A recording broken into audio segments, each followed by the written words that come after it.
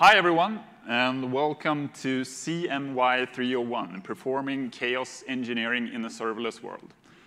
My name is Gunnar Grosch, and I'm really happy to see all of you here today. So, this is the abstract of this talk, and of course, together with the title, having both serverless and chaos engineering in the title, this is hopefully what brought you here today. So, the principles of chaos engineering have been battle-tested for years using traditional infrastructure and containerized microservices. But how do they work with serverless functions and managed services? So this is the agenda and what we'll try to cover today. We'll cover what chaos engineering is. We'll look at the motivations behind doing chaos engineering. We'll look at how to perform chaos experiments, the challenges that are with serverless, and we'll also look at some common weaknesses that we can test for in our applications. And of course, we'll try to finish it off by doing some chaos demos as well. So, who am I, Gunnar Grosch? Well, I am an evangelist at a Swedish company called Opsio, where we help companies build and operate reliable applications in AWS. And I started out in this industry about 20 years ago, straight out of high school, building websites. And it's quite funny that 20 years later, we're still doing static websites and using GIFs on the internet once again. Since then, I've been in both operations and management. And nowadays, as an evangelist, I guess I do a bit of everything in those areas today. So one of my passions is building communities. So I'm deeply involved in the AWS user groups in the Nordics. Also run some serverless meetups in the Nordics. And I'm co-organizer of both Serverless Days Stockholm and the upcoming AWS Community Day in Stockholm. But my true passion is serverless and chaos engineering. So my focus with serverless applications is building resilient and robust applications. So having reliability is my focus. I get the question every now and then why I get started with chaos engineering. And my usual answer there is that I'm divorced and I have 3 kids, so I know all about chaos. Well, truth be told, it's actually more a matter of having seen incidents, failures, outages for many years, where the application architecture and the application code has been best practice. But we still have outages, and we still have incidents all the time. So that's how I started looking at chaos engineering. So let's get to it. What is chaos engineering? Well, chaos engineering is not about breaking things. You often hear the phrase breaking things on purpose, and that is great marketing lingo. And it helps draw attention to the practice of chaos engineering. So to be clear, it's nothing wrong with using that phrase, talking about breaking things on purpose, as long as we all agree on that breaking things isn't the real purpose. Casey Rosenthal, he was previously at Netflix and one of the creators of chaos engineering. He famously said that, "I'm pretty sure I won't have a job very long if I break things on purpose all day." And I think that's true. So sure, we do break things when we run chaos engineering experiments, but the breaking part isn't the purpose. Learning is the purpose. Chaos engineering is not resilience engineering. Resilience engineering is something different. Nora Jones, you might remember her from a reInvent keynote from 2017 when she talked about chaos engineering. She wrote a tweet a while back where she wrote that resilience engineering is not chaos engineering. And it's an important distinction to separate these two. One is chaos engineering, the other is resilience engineering. Resilience engineering is an old field, about 20 years old, and it is in critical domains like aviation, power supply, medicine, and so on. But in recent years, the software engineering and operations has become more involved in resilience engineering community as well. Chaos engineering is not only for production. We often hear that chaos engineering should be used in production. And hearing this and saying this can be an obstacle for anyone trying to introduce chaos engineering in their organization. We want to do it as close as possible to production, but you can do experiments in your test environment, in your staging environment, in your playground environment, whatever you call it. But the more production-like, the better, of course.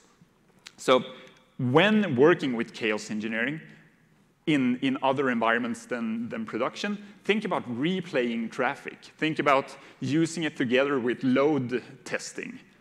Whatever you can do to try to make it as production-like as possible. There are a bunch of major companies today doing chaos engineering, and they are nowhere near doing it in production. But they are still very successful with their chaos engineering. Chaos engineering is not only for big streaming companies. There are reasons why Netflix is used as a reference over and over again. Well, they started it. It was at Netflix that chaos engineering was started. So they are also a company with big brand recognition. So it's easy to use them as an example over and over again. But you don't have to be Netflix to do chaos engineering. You don't even have to be like Netflix. And data shows that more and more companies are looking for and hiring chaos engineers, SREs, with the responsibility to do chaos experiments. So the practice of chaos engineering is gaining traction all the time. And chaos engineering is now used by companies ranging from e-commerce to fintech and banking, as well as smaller startups that are aiming to do reliable applications. You can't really have a chaos engineering talk without showing this slide. The Principles of Chaos was a website that was launched together with the first book on chaos engineering. And it says that chaos engineering is the discipline of experimenting on a system in order to build confidence in the system's capability to withstand turbulent conditions in production. So reading this shows that it's actually less about doing things that are chaotic and more about experimenting. So the chaos part of chaos engineering is more about our systems and what is inherent in our systems. So there is chaos in every system. So let's break that down a bit. Chaos engineering is about performing controlled experiments to inject failure. So we do experiments, and that makes it sound quite scientific. And to be honest, it is. We create controlled experiments, and we measure the results of those experiments. So some compare it to a vaccine in that we inject failure into a system to make it stronger. Chaos engineering is about finding the weaknesses in a system and fixing them before they break. So no matter how much we focus on making our systems resilient to failure, there are always unknown factors that come into play. We have traffic patterns, we have third-party dependencies, we have network issues, we have code deploys, we have config changes. And by doing our experiments and measuring those results, we can draw out these weak points in our systems. And finding and fixing those, well, that can help us avoid this big outage that never happens at the right time. So most of us likes to sleep at night. and not having that incident quite good for us. Chaos engineering is also about building confidence in your system and in your organization. By finding these weaknesses and doing controlled experiments, we can build confidence in our system and how the system works. We also build confidence in the organization. It means that the people, they are key in building a resilient system. And by building confidence in our organization, we gain trust in the organization as well. So perform experiments, and you will learn new things about your system. So now we've looked at what chaos engineering is, and I haven't seen all that many people leave the room, even though it's less chaotic now than perhaps when you got here.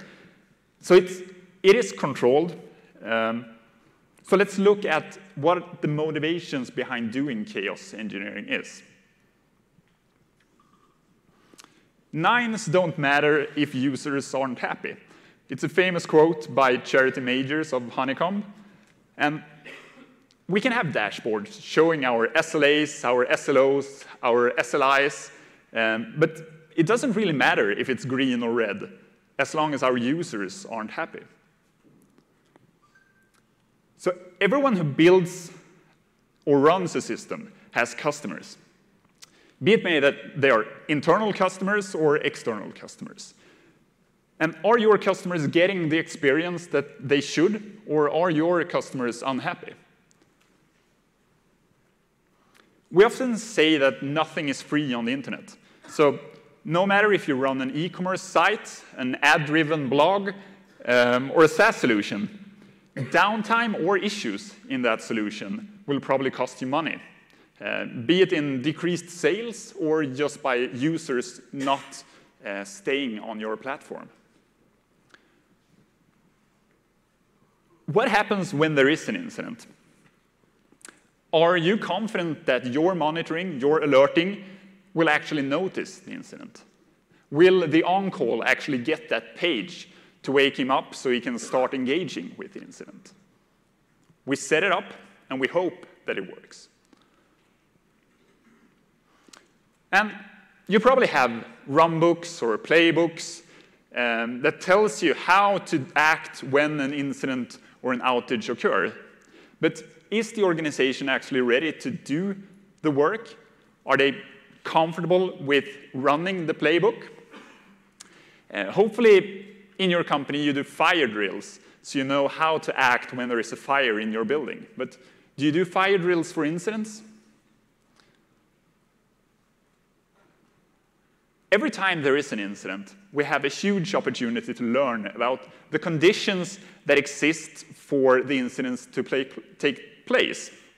So we learn from incidents when we have them, but what about learning from controlled incidents, incidents that we create with the help of our experiments? As Ryan Kitchens at Netflix core team says, you are going to have incidents. You just can't choose not to. And having these incidents is perhaps what makes us successful.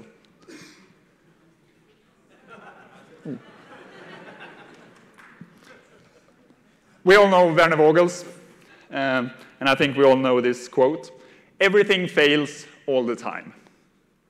And Werner should know. Many of you here probably remember the big S3 outage in 2017 and how that affected the entire internet. But failures and outages happen all the time. Google had a configuration change in June, which led to Gmail, Drive, most of their apps having major issues. But it also affected third parties relying on their services. A routing issue with Verizon in June led to a big chunk of the internet not working. Cloudflare did software deploy in July, I think, which led to CPU spikes for them, which affected their entire platform and most of their users. Even Netflix had an outage just about a week ago. So everything fails all the time.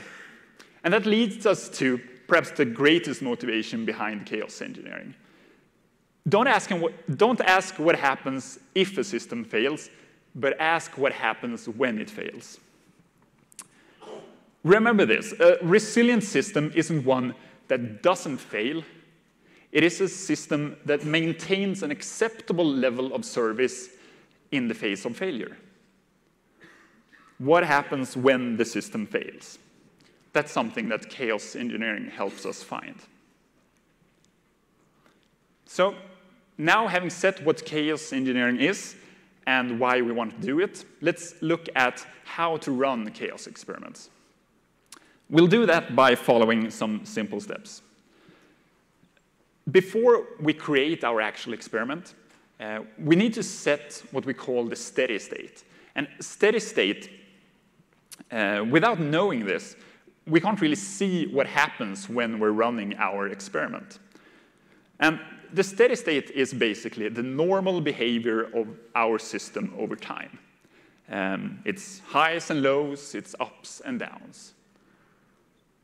And to help find this, we use traditional system metrics, CPU, memory, number of hosts, whatever our system metrics are. But we also use business metrics. And watching CPU graphs probably tells us something about our system. But more useful is usually business metrics. And business metrics might be number of active users. It might be number of purchases, clicks, or stream starts per second, as a famous streaming company uses. It's also important to remember that steady state isn't continuous. It changes over time. So a week in June or July is probably different from weeks leading up to Christmas. So now we've set our steady state. The next step is to form what's called an hypothesis. And an hypothesis is a proposed explanation made based on limited evidence as a starting point for further investigation. So, and as you probably understand by now, this further investigation is where we're headed. This is where we want to go. So we do this by asking what ifs. What if the database goes down? What if we have a latency in Redis? What if we have an AC failure? And it's easy to focus on the infrastructure part here, but remember that this chaos, this failure, is something we can inject in any layer of the stack. So what if we introduce a bug into our code? What if Slack is down? That's a major issue for most. What if Mike isn't at the office today? And we're building our hypothesis with the scientific if-then method. So if this happens, then that. And if your hypothesis ends up being, if we do this, then things will break, well, then there's no need to run that experiment because we know things will break already. So instead, go back, fix it, start over, create a new hypothesis. Now we have our hypothesis. So now we're ready to start planning our experiment and then running it. And when we are planning and designing the experiment, we try to involve everyone that actually is involved in that part of the system. So we gather the right people in a room, and we whiteboard the experiment usually. So we look at the architecture, look at how we're going to do the actual experiment, and what we think will happen when doing it. And by gathering these people in the room, we usually learn a lot every time we create a new experiment. People who might not usually talk to each other will do that in this forum. And when we create our experiment, we need to think about containing what's called a blast radius. And the blast radius is how big the impact should be able to be in our experiment. And this can be set to a certain service, it can be set to a single AC, it can be set to 10% of users, or to the country Norway. We contain the blast radius to make sure that we don't affect the entire system. And we should always start as small as possible and then grow the experiment as we gain confidence. Chaos engineering is a team effort, so make sure to involve everyone in this. Let people know what you're doing and why you're doing it. You don't want to surprise people with incidents. Even if you're in the test environment, having an incident in a test environment might affect developers trying to develop. So make sure to notify people. And this is also another way of building confidence and trust in the organization. And lastly, but very important, is to make sure to have a way to abort your experiment. Have this big red stop button. And you don't want to have an experiment that runs out of control. You need to be able to stop it when needed. And someone said that you want to scrape skin but not draw blood. And I think that's a fine way of putting it. So now we've created our experiments, we've run it, and now it's time to look at the results from the experiment. Remember earlier I talked about the steady state? Those metrics that we defined then, they are the ones we're going to use now to prove or disprove our hypothesis. And when we created the hypothesis, we had limited evidence. But now, doing the experiment, having done it, we should probably have a lot of evidence to tell us if it was proven or disproven.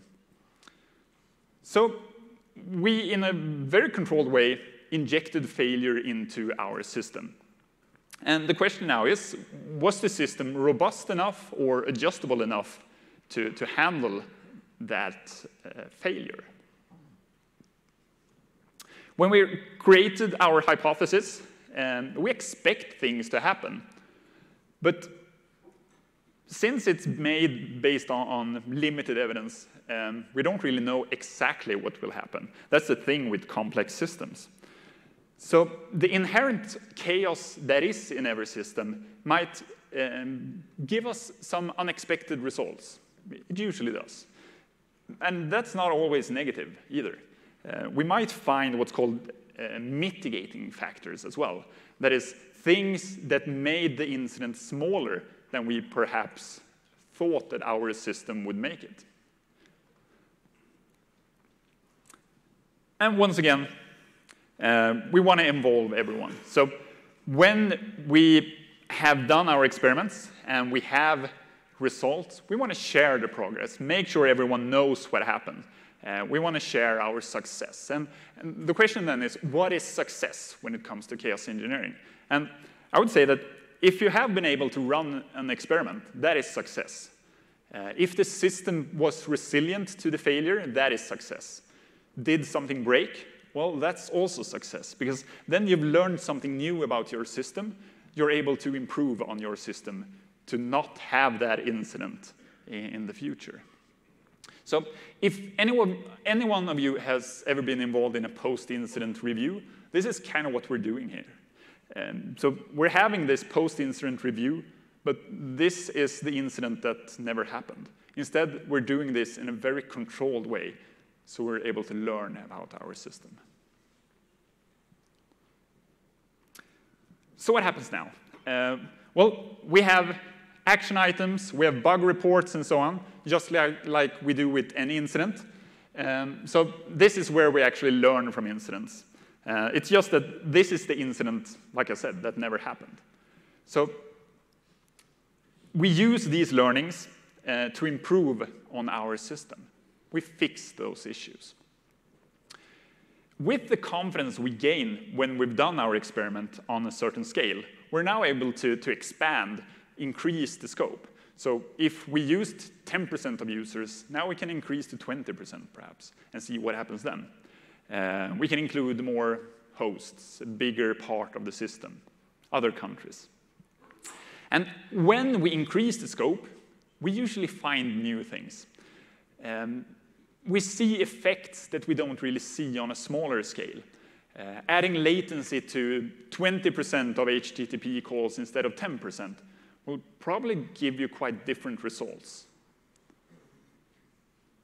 So, now we know how to run chaos experiments and what chaos engineering is. And it's actually quite straightforward. So that brings us to the serverless part. And if any one of you is now thinking that, are there challenges with serverless? I think that's good, because then you'll hopefully learn something new today. This is the AWS definition of serverless. Serverless allows you to build and run applications and services without thinking about servers. And that's awesome. This part, without thinking about servers, that always makes me happy. I don't like to think about servers. And you probably all heard the old, there are still servers in serverless thing. And there are, it's just that we don't manage them. And that leads us to some of the challenges. Since we don't have any servers to manage, we have instead potential sources of failure that we don't or can't control. The failure modes for a serverless is quite unknown to us. And I'm all for less infrastructure work. Yay for less heavy lifting. But every time someone sets up infrastructure, every time someone provisions infrastructure, they usually learn a lot about the failure modes. They learn how to configure it. They also often learn how to fix issues with it. We don't know that much about the underlying stuff with serverless. So things are unknown for us. Besides Lambda functions as the most common part of our applications, we have so many services to choose from. Every one of those have their own failure modes, their own sources of failure that we don't know about. We have DynamoDB, we have SQS, SNS, EventBridge, AI, ML services, and whatnot. For each function and for each service we use, we have configuration and security policy settings per function and per service. And that's great for control, but that also means that we risk of having configuration issues and security policy issues for each function and each service. And when we build our serverless applications, we usually have more granular architectures. That means that we have more of everything. We have lots and lots of functions, and we have lots and lots of services, and each have interconnections in between those. So all in all, we have more inherent chaos in serverless applications. This is a great quote. Chaos engineering is a perfect fit for serverless. If you can't get anyone else to say it, you just have to quote yourself. But what I mean by this is that serverless, with its inherent chaos and the granular architectures, is well suited for doing chaos engineering. Using chaos experiments, we're able to build more reliable and resilient applications with serverless. And to be honest, we don't really need that much more than the AWS CLI to get started. So, speaking of quotes, don't quote me on this, but doing chaos experiments on legacy is quite easy. It's easy to get started. Shutting down EC2s, destroying pods, crippling network traffic. But we have control of the underlying infrastructure in most parts. But with serverless, since we don't, it's a bit trickier. But it allows us to be creative as well. And most of us building serverless applications, well, we probably do more advanced stuff all day anyway. So it's really no issue to get started. So let's start by looking at some common serverless weaknesses. are we handling errors correctly in our applications? When there is an error inside our application, how do we handle those? No matter if it's inside our code or if it's in one of the services, we better make sure that we know how our application handle error. And releases like dead letter queues for SNS, that's really great that AWS releases those types of features, because it means that we don't have to handle errors in our code anymore for that specific purpose. And enabling it, easy, but make sure to test it as well. Seeing that one SNS message isn't delivered, well, that's one thing, but what about 1 in 100,000 or 50,000 out of 100,000? What happens then? How does your application handle that? With Lambda functions and dependencies on other services and third parties, we better make sure that our timeout values are correct. And in most cases, I think they probably are when we're talking about the steady state. But what happens if there are issues? Say you have latency in your applications. Are your timeout values still correct? And with event-driven architectures being more and more common, the event is key for our application. So how do we handle those events? How do we queue them? Are we queuing them correctly? What happens to events in case of service failures? And using many services and third-party dependencies means that we trust them to be there. What happens when they are not there?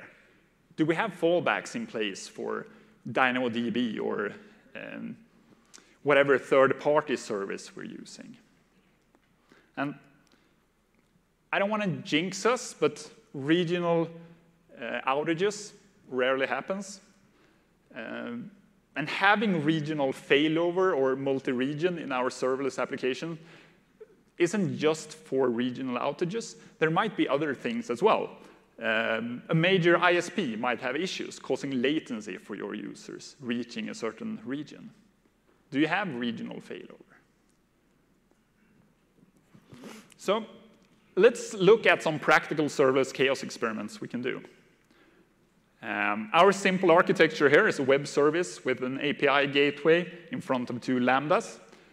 And they, in turn, retrieves or stores data in DynamoDB. Alongside this, we have an S3 bucket for static content.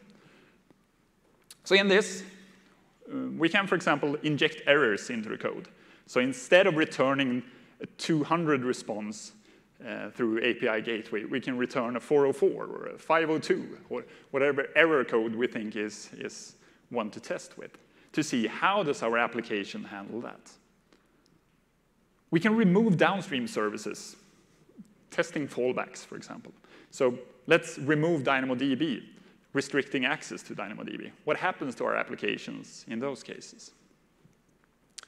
We can alter the concurrency of functions. And this can be either to simulate issues with traffic to our functions, or it can be to simulate a provider issue if ever AWS has issues with Lambda. And we can restrict the capacity of tables, once again, to simulate issues with DynamoDB service. But we can also do quite simple things by security policy errors. A lot of issues that we see, incidents that happen, outages, are caused by issues with configuration or with security. We can add the coarse configuration errors into our application, restricting or limiting how access to API gateway is allowed. We can add service configuration errors, of course, to any type of service that we're using. Or if we're using Lambda disk space, if you're using the temp directory in Lambda, what happens when that fills? If your temp directory gets full? Well, we can do an experiment and fill the temp to see how our application handles that.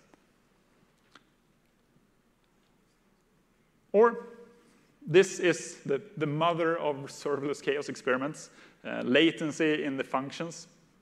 Serverless hero Yang Kui wrote a great article on this, I think about 2 years ago. He's the OG when it comes to serverless chaos engineering. AWS evangelist Adrian Hornsby added on this by creating both a Lambda layer and Python libraries to be able to test latency. And by adding latency, we're able to simulate different things. For example, cold starts. Cold starts perhaps is a smaller and smaller issue today, but let's make sure that we know how our application handles latency. We can simulate cloud provider issues, like if there is issues with Lambda, adding latency. Or we can simulate runtime or code issues. If we have issues with the code that we have created, it might add latency. Well, we can test that to see how our application handles it. Integration issues is quite a common one. Let's say that we test what happens when we're using a third-party dependency, and that has latency. If we have a service to send text messages, for example. What if there is latency added to that call each time? How does our application handle that?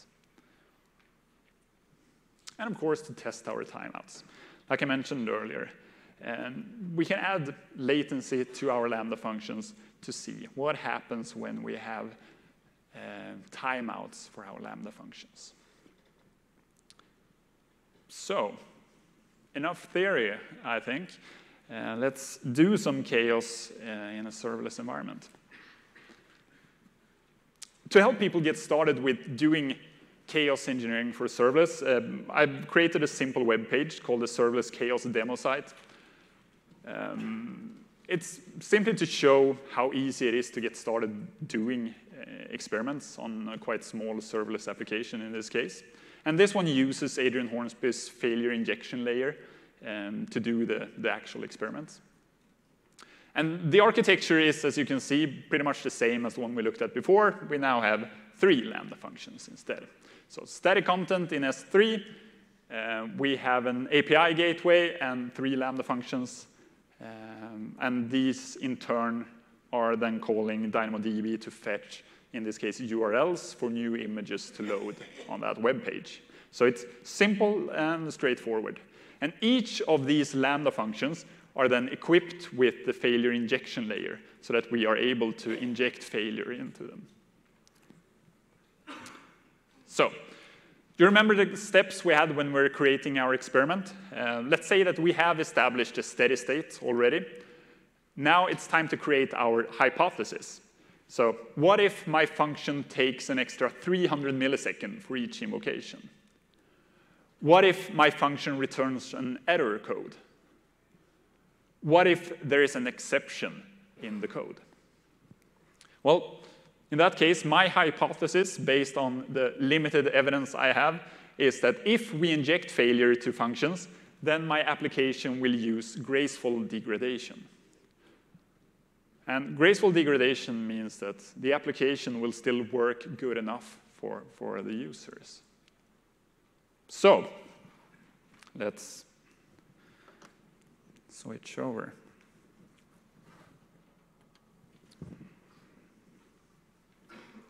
Cool, so this is the site. Timeout. Now it should start reloading images. Timeout. That's good.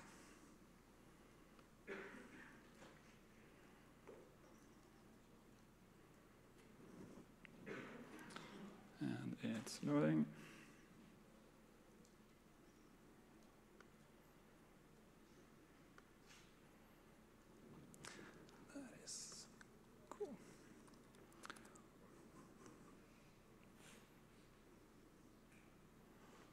Okay, so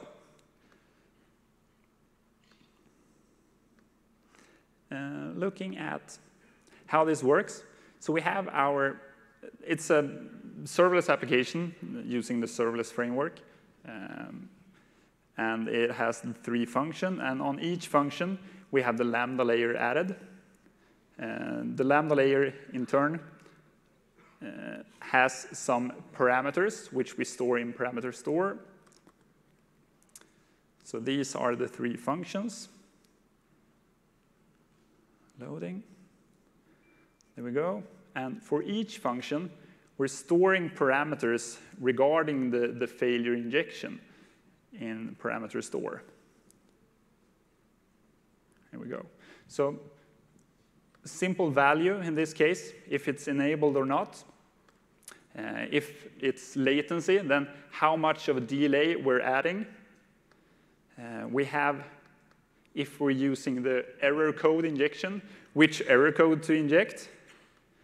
Or if we're using exception, what exception message to create. So, and since this is stored in parameter store in this case, we're able to update it quite easily, either by using the AWS console or by using the CLI. So let me just get one of those. So this is the command. We're using AWS SSM put parameter.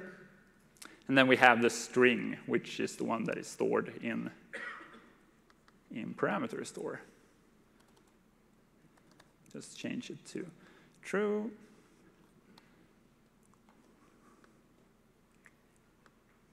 There we go.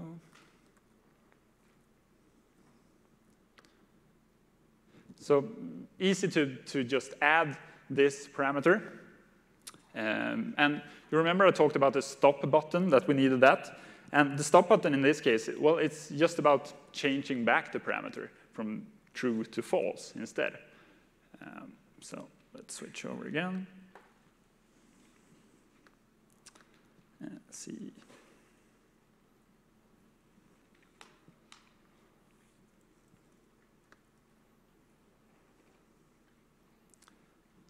One is loading. And then we're getting a failure. Cool. So, loading.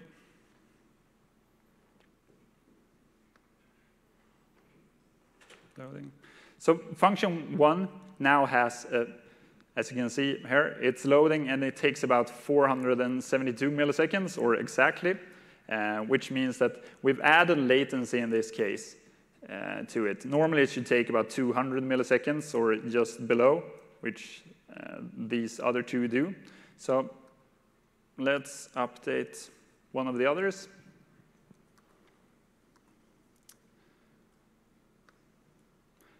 The second one is for the error code. In this case, we'll inject, instead of getting a 200 response as we normally do when our function runs, we'll instead add a 404, which means that it should then fail. Sorry, I need to change it to enabled as well. True.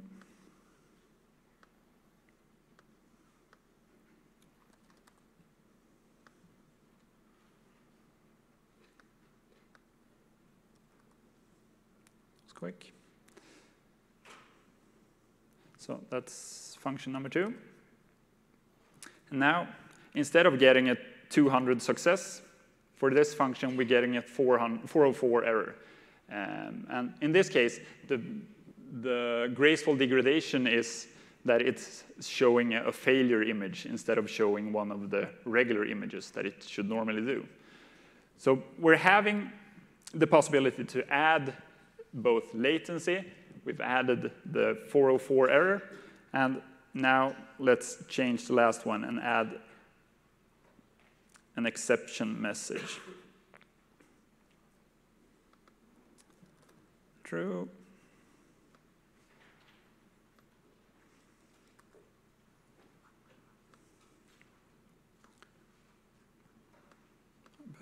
Copy and paste.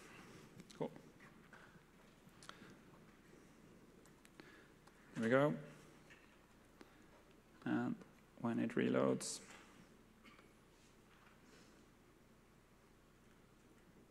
there we go. Now we're getting it says status 0 error, which means that an exception has been created in this function.